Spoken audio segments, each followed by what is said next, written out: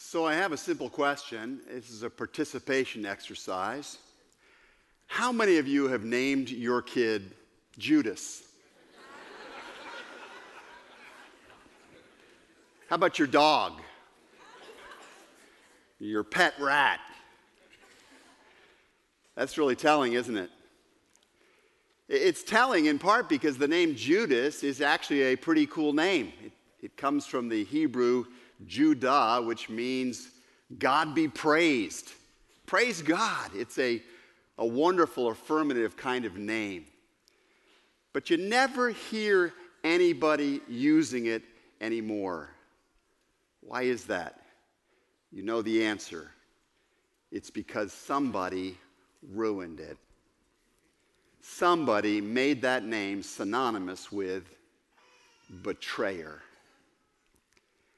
We read in the Gospel according to Matthew the background to that reality in these words. Then one of the 12, the one called Judas Iscariot, went to the chief priests and asked, "What are you willing to give me if I deliver Jesus over to you?" And so they counted out for him 30 pieces of silver. And from then on, Judas watched for an opportunity to hand him over. Sometime later, Jesus is in an upper room. He is celebrating the Passover meal with his disciples. And the text says, while they were eating, Jesus said, "Truly I tell you, one of you will betray me." And you could imagine him looking around the room. I don't think he fixed his eyes just on one person. I think he scanned the room. And they were very sad, the scriptures say, and they began to say to him, one after the other, "Surely you don't mean me, Lord? I could never betray you." And then in a few hours' time after that, Jesus is in the Garden of Gethsemane. He is talking with his disciples, and the text says, while Jesus was still speaking, Judas, one of the 12, we'll come back to why this keeps coming up. One of the 12 arrived, and with him was a large crowd. Now, we're used to seeing large crowds thronging around Jesus, but this one, we're told, is different. These ones are armed with swords and clubs, sent from the chief priests and the elders of the people. Now, the betrayer, the text adds, had arranged a signal with them. "The one I kiss is the man. Arrest him." Going at once to Jesus, Judas said, "Greetings, Rabbi." And he kissed him. Within hours from this moment, of course, Jesus would be tortured within an inch of his life. He'd be tried, he'd be found wanting, he'd be found a blasphemous heretic, an insurrectionist, dangerous to Rome. They would destroy his body, they would pin him to a cross, he would suffer, and he would die and be buried. Jo Saxton is a young female African-American pastor in Minneapolis who has thought greatly and deeply about these matters.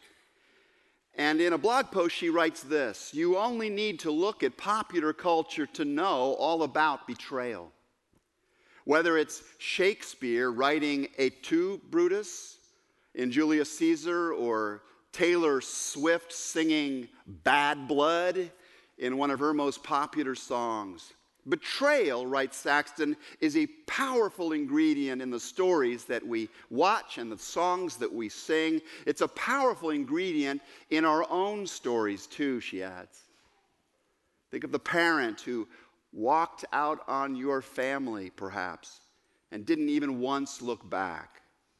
Think of the mentor who exploited your time and your energy and talent for their own agenda. Think of the colleague who stole your ideas and used them for their own professional advancement. Think of the love of your life who walked away with your closest friend, destroying your happily ever after. Yes, we know how betrayal feels, if not in these stories, in some other story of our lives. And perhaps that's why, says Saxton, Judas emerges as one of the most intriguing figures in the story of Jesus' passion, because we know what he did, leading the authorities to Jesus' secret hangout so they could arrest him without a crowd of fans in the way. But why? Why did he do it? Well, I guess I would respond to that question that I think the conventional answer to that question is sort of a no-brainer. I mean, Judas was greedy. He wanted the 30 pieces of silver. He got paid for selling Jesus out. He thought that was a greater reward than following Jesus further. Judas was also angry. He was ticked off that Jesus had not turned out to be the kind of political, military Messiah that Judas wanted him to be. And so he cashed out, partly in rage, at the bait and switch thing that Jesus had done to him. Judas was also afraid. He was fearful that if he kept his wagon hitched to this so-called superstar, when that wagon went over the cliff and down into the precipice, he would lose his life, just like he was pretty sure Jesus was going to lose his. Why does anybody betray anybody else? You know the answer to this. It always boils down to simple human passions like greed and anger and fear and lust and envy and ambition and hatred. As Joe Saxton suggests, these sins, these particular deadly sins, are behind every plot line in human life. From Game of Thrones, it's coming back, by the way, Sunday, to Empire, to Billions, to you name your own song, your own story, your own life. This is why people betray. But that is not really what I'm interested in, personally. I don't know about you, but as I think about this story, it's not the why of the Judas thing that gets me interested. It's the what got him there. It's the how of Judas's journey that I think has got relevance for me and maybe even for you. And so I want to think together about this and what lessons we might draw from Judas's story. And the first one is this. It seems to me as we look at the facts here, we realize that Judas shows us that you can begin brilliantly with Jesus and end badly. You can start out very well and finish very poorly. And what makes this story, I think, the story of this man's life, so particularly remarkable, is how brilliantly Judas began with Jesus. Now, I don't think that is commonly thought of. We think only about the end of the story, but think with me about the start of this guy's journey with Jesus. I mean, Judas didn't just show up at church one weekend. I mean, Judas was all in when it came to following Jesus. Now, you may say to me, well, so were all the other disciples. What makes this guy particularly exceptional? Well, here's what makes him exceptional. All of the other disciples essentially met Jesus in their backyard. Jesus was from their neighborhood. And following Jesus, while it took a certain leap of faith for sure, they had to set aside their nets and go follow after him, was not that huge a risk on one level, because they were still in the same neighborhood where they'd grown up. They were still not so far from their original jobs. And if this thing didn't work out, they had peeps they could go back to. They had roles they could go right back to. And it wouldn't be that hard to do so. Not so with Judas. The scripture calls him Judas Iscariot. And the name Iscariot literally means a man of Kerioth. Judas was from the town of Kerioth. Kerioth is 110 miles south of Galilee, where Jesus and his other disciples grew up and spent their time. 110 miles is a long way before Metra, right? It is a serious long distance when you have to walk that kind of distance. Judas had left his home, his family, his job, his everything behind, and traveled a vast distance, in a sense, in the ancient times, in order to be in the company of Jesus.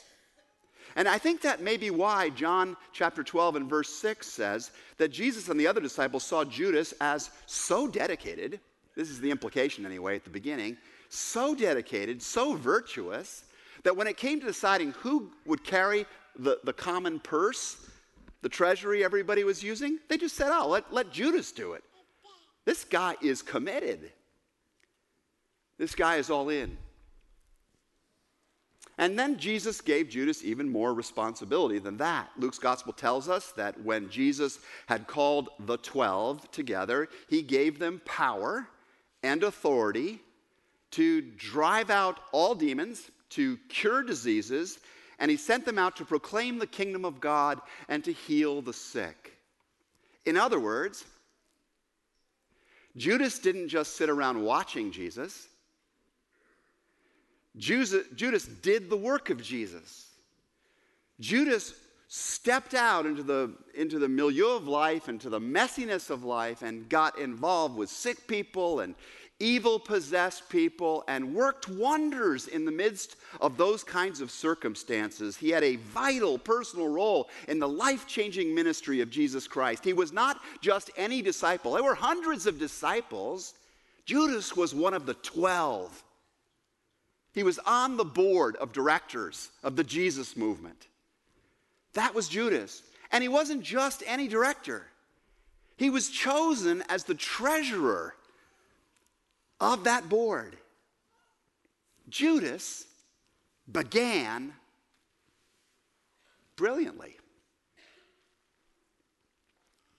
I didn't begin this brilliantly in my journey with Jesus. We've got lots of examples, I think, in our time of people who started out really well and who ended up pretty badly. They went to Sunday school as kids, perhaps. They were big into the church youth group someplace. They went off on some mission trip, maybe. They got all excited about their faith. They went off to college. The siren voices of other things began to call. And it sort of went away. And they went away.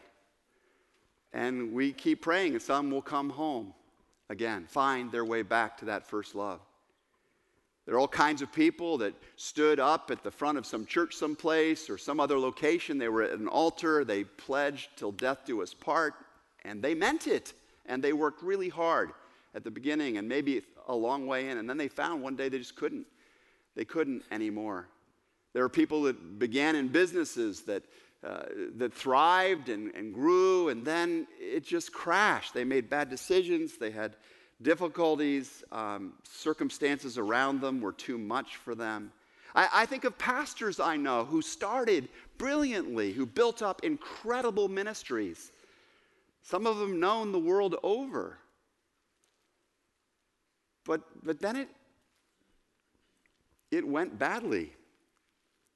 Somehow, and maybe little by little, degree by degree, the pot of temptation heated up for them, or their moral compass got off center, or they had too many yes people around them. Maybe those old deadly sins of greed or anger or fear or lust or pride or envy, go on down the list. Maybe one of those or more than one of those began to occupy the place inside of them in their heart where Jesus once was, where Jesus was once on the throne. Which is why the scriptures say, guard your heart, for from it flow the well springs of life. And so these wonderful people, these marvelous leaders, we've seen some even in our own newspapers in time, they begin to make choices, they begin to handle resources, they begin to deal with relationships in a not so helpful way, eventually even in a very destructive kind of way. Like Judas, they began brilliantly, and they ended badly. I wonder how Judas kept his slippage secret. You know, I wonder how he covered it. You know, I think back to when I was a secret smoker and how much energy and time I put into trying to cover that up. Maybe you've got a vice in your life right now. You are covering it up. You know the labor it takes to try and keep the mask going, the explanations going.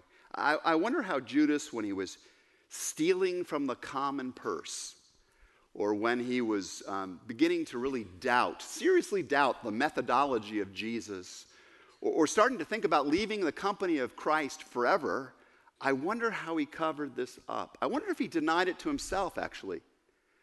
I wonder if he compartmentalized, you know, in the way we do sometimes. I wonder if he said, this is just a momentary aberration, I'll probably swing back. I wonder how he sort of dealt with the duplicity in his own life. Although I don't really wonder, you know, because I've been there, and maybe you've been there. But what I do know about Judas is that there were things that probably stopped happening. Maybe he stopped engaging with Jesus at the level he had at the start. I think there's this tendency that we think that it was okay for us to have been close to Jesus at one point in our life and that we can now pretty much coast from there. We can rely on our past record in a sense. We can rest on what we learned about God years ago or how close we were to Jesus back then. We can even do this in our other relationships. We had a great friendship once. We had a great marriage once. We can sort of coast now on the strength of what that thing was, and yet we stop making the investments that we need to make to keep the relationship real. We can say to ourselves, I must be okay. Other people recognize me. They made me the supervisor. They made me the pastor. They made me the treasurer. They talk when they see me and my spouse about how great we look together. We can say those things to ourselves. We need to keep investing in this connection with God and with the important people in our lives. Watching the fall of so many other Christian leaders in recent days, I want to tell you something. I have just had to really look hard at myself. I've had to really remember the importance, for me personally, of making sure I'm connected to the source and that I've got around me a circle of accountability, people that know me, people that have the courage to say, Dan, I'm worried about this thing I'm seeing going on, this drift I'm watching. If I don't have this kind of circle around me, I could so easily finish poorly too. You could so easily finish poorly without help like this. So if we don't want to finish badly, in spite of how wonderfully we began, these kinds of commitments to accountability and to building intimacy with God and others is so important. I think there's a second lesson from the life of Judas that is also sobering and may explain in part why his story ended badly. The scary truth is that you can hear the word of God repeatedly and never really take it in, or maybe stop taking it in. Have you ever thought to yourself, you know, if I lived during the time of Jesus, I think I'd be a more committed disciple. I think if I was really there and I could sit there with Jesus in the flesh, I could hear him telling those parables and watching the expression on his face, I think I would be all in at a deeper kind of level. Have you ever thought that? I have. I've thought that. But Judas was there. He was there, as far as we know, just about every single time that Jesus opened his mouth. I mean, he was there to ask Jesus all kinds of follow-up questions when he was unclear on the concepts. Judas, for example, heard Jesus teach repeatedly about the spiritual power of money, about how difficult it is to not be taken in by the power of things, by the kingdom of thingdom. And Judas would have listened to Jesus talk about the necessity of really working hard to prioritize God and to use things for God's purposes. But it didn't change him, as far as we can tell. He still stole from the common purse.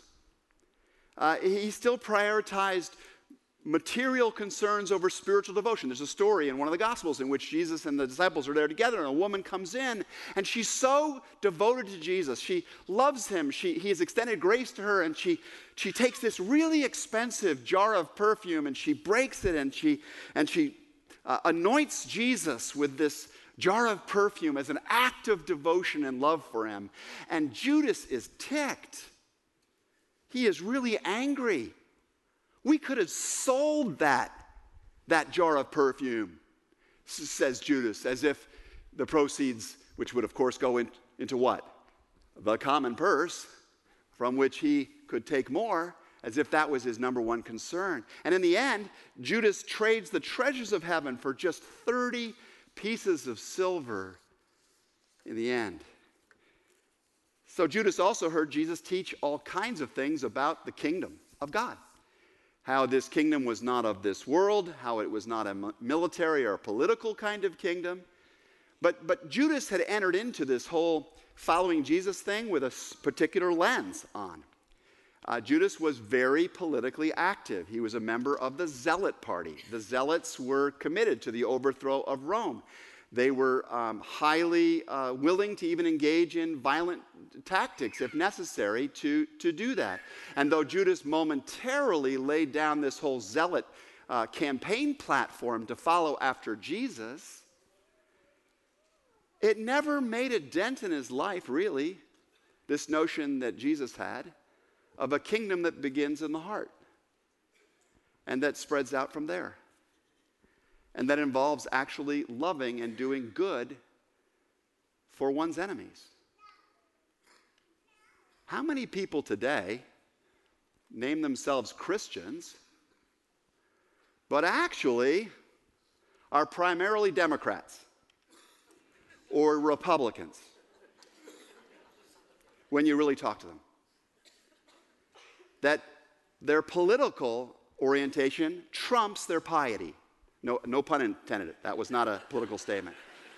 But it absolutely overrules it. How many of us are like this? Because I think that if you really study the scriptures closely, what you discover, of course, is that no political party out there has got the corner on God's truth, has got all of the range and the depth and the beauty of what God has in mind for humanity in their particular platform. And that to be a follower of Jesus is actually to be about a kingdom and a way forward in the social and political sphere that's so much greater and more powerful than we settle for in these sectarian and partisan places. Judas also heard Jesus preach a ton about how narrow the gate was that leads to life and how wide the road that leads to destruction and how many people follow it. It did not stop Judas from walking the wide road in the end, and as you know, it led to his destruction. Judas heard all of Jesus' parables about forgiveness, about the father whose son basically said, "Dad, I wish you were dead. Give me what's coming to me. I want it now," and goes off and then wastes it all. And then comes back, and how the father is waiting at the gate with his arms wide open, ready to have him home. He hears about the shepherd who, when one lost sheep is gone out there in the storm, doesn't say, forget that stupid sheep, I've got 99, but goes out after that one lost sheep because he loves individuals. Judas heard all of this. And more, he saw Jesus forgiving and caring for people, but in the end, it didn't sink in. It didn't go in. He took his own life, not believing forgiveness was possible for him.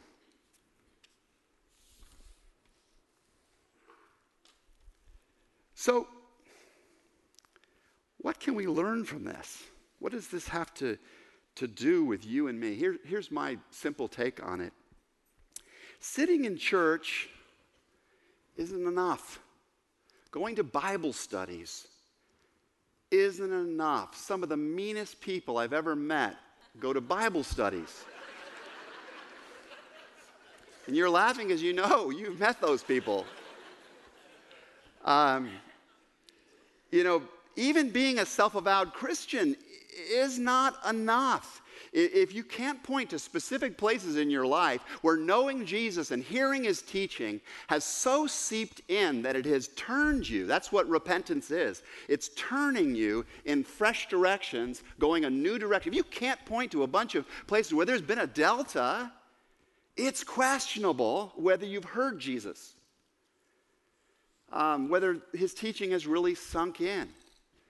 And as I said last week, being willing to let go of our false self and our false securities and our false sources of significance is critical in the journey of real discipleship. And that's especially important, I think, because of another lesson we learned from the life of Judas, and that is the more potential you have for God's kingdom, the more you're going to be targeted by the enemy. You know the name Satan? Have you heard of Satan? You've heard that name before? Yeah. Gets joked about a lot today. It's a Hebrew word, Satan. It literally means the adversary. It means the one who is opposed to the way of God and opposed to the way of God in you. And if you are somebody filled with potential, particularly somebody who's begun well, you will be targeted by the enemy. The enemy doesn't need to spend a lot of time targeting people that are never going to make a dent for the kingdom. He has to go after the ones that are dangerous to the cause of evil. And so it's not a coincidence, I think, that it's these prodigious pastors and these luminous celebrities and these great business leaders who have fallen and stumbled in recent years. The adversary wants them. He knows that if he can wreck people's confidence in them, he can wreck other people's sense of hope or even commitment to pursuing a journey of growth and of influence. And it's not a coincidence, I think, that we're told multiple times in the scriptures themselves that Judas had been targeted by evil. Luke 23:3 reads, "Then Satan entered Judas, called Iscariot, one of the 12. I got to the inner circle. Satan rejoices. John 13:27 says that the devil had already prompted Judas, the son of Simon Iscariot, to betray Jesus. Judas didn't just stumble by himself, is what I'm telling you. He was tripped. He was tripped by an intelligence that wants to see the most potential laden of God's servants fall. One of the most important prayers, I think, that you and I can offer each and every day in light of this reality is this one. My Father in heaven, deliver me from evil. It's worth praying that before you get out of bed in the morning. Lord, I'm going to confront all kinds of temptations and circumstances.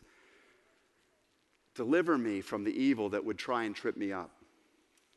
Give me eyes, God, to see where I'm starting to stray in the wrong direction. Give me the capacity to see where I've wandered away from your way for my life, and give me the courage to get back on the good road, the narrow way. Please help me with this, Lord. The psalmist, I love the way the psalmist puts it this way. Search me, God. Check me out.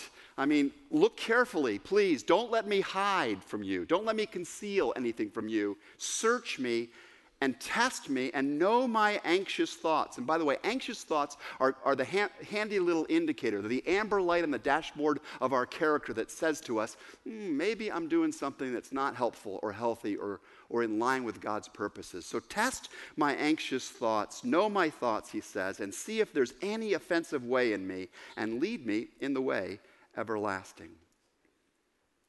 Which brings me to the last principle from the life of Judas I want to touch on and then let you go. And this one's really important, and I hope will be an encouragement to you. You can do your very best to sow the seed of faith in others, and it may not take. Just soak that up for a minute. You can do your very best, and to sow and to plant seed of faith in people, and it may not take.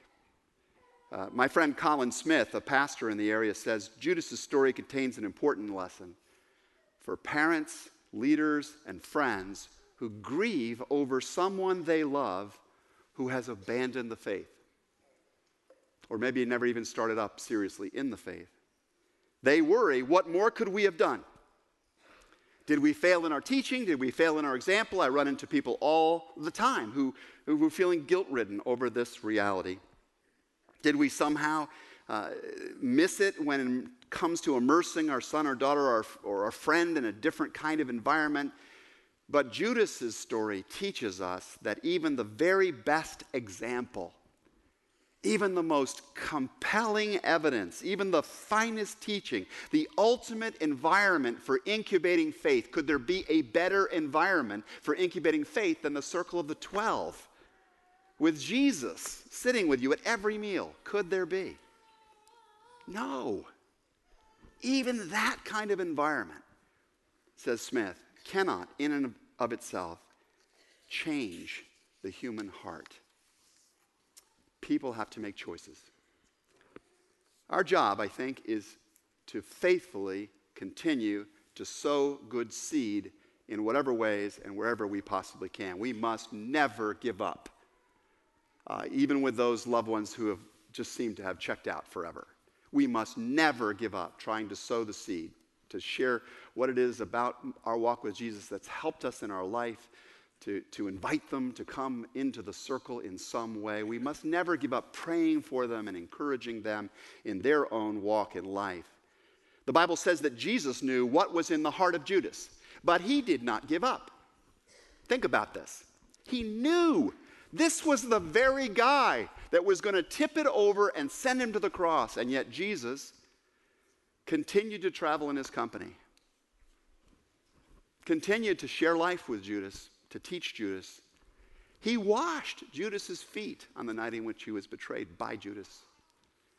Jesus did that. He still broke bread. He still passed it to Judas. He still welcomed his presence. When Judas approached him in the Garden of Gethsemane, knowing what he would do, Jesus still welcomed Judas's company. And I believe, just my theory here, that the resurrected Jesus, had Judas not taken his life, might well have welcomed him then and restored him into the company of disciples. So here's what I do know, and I'll finish with this. No matter how brilliantly you began, no matter how badly you've begun, or badly it might be going right now, you can finish strong. You can.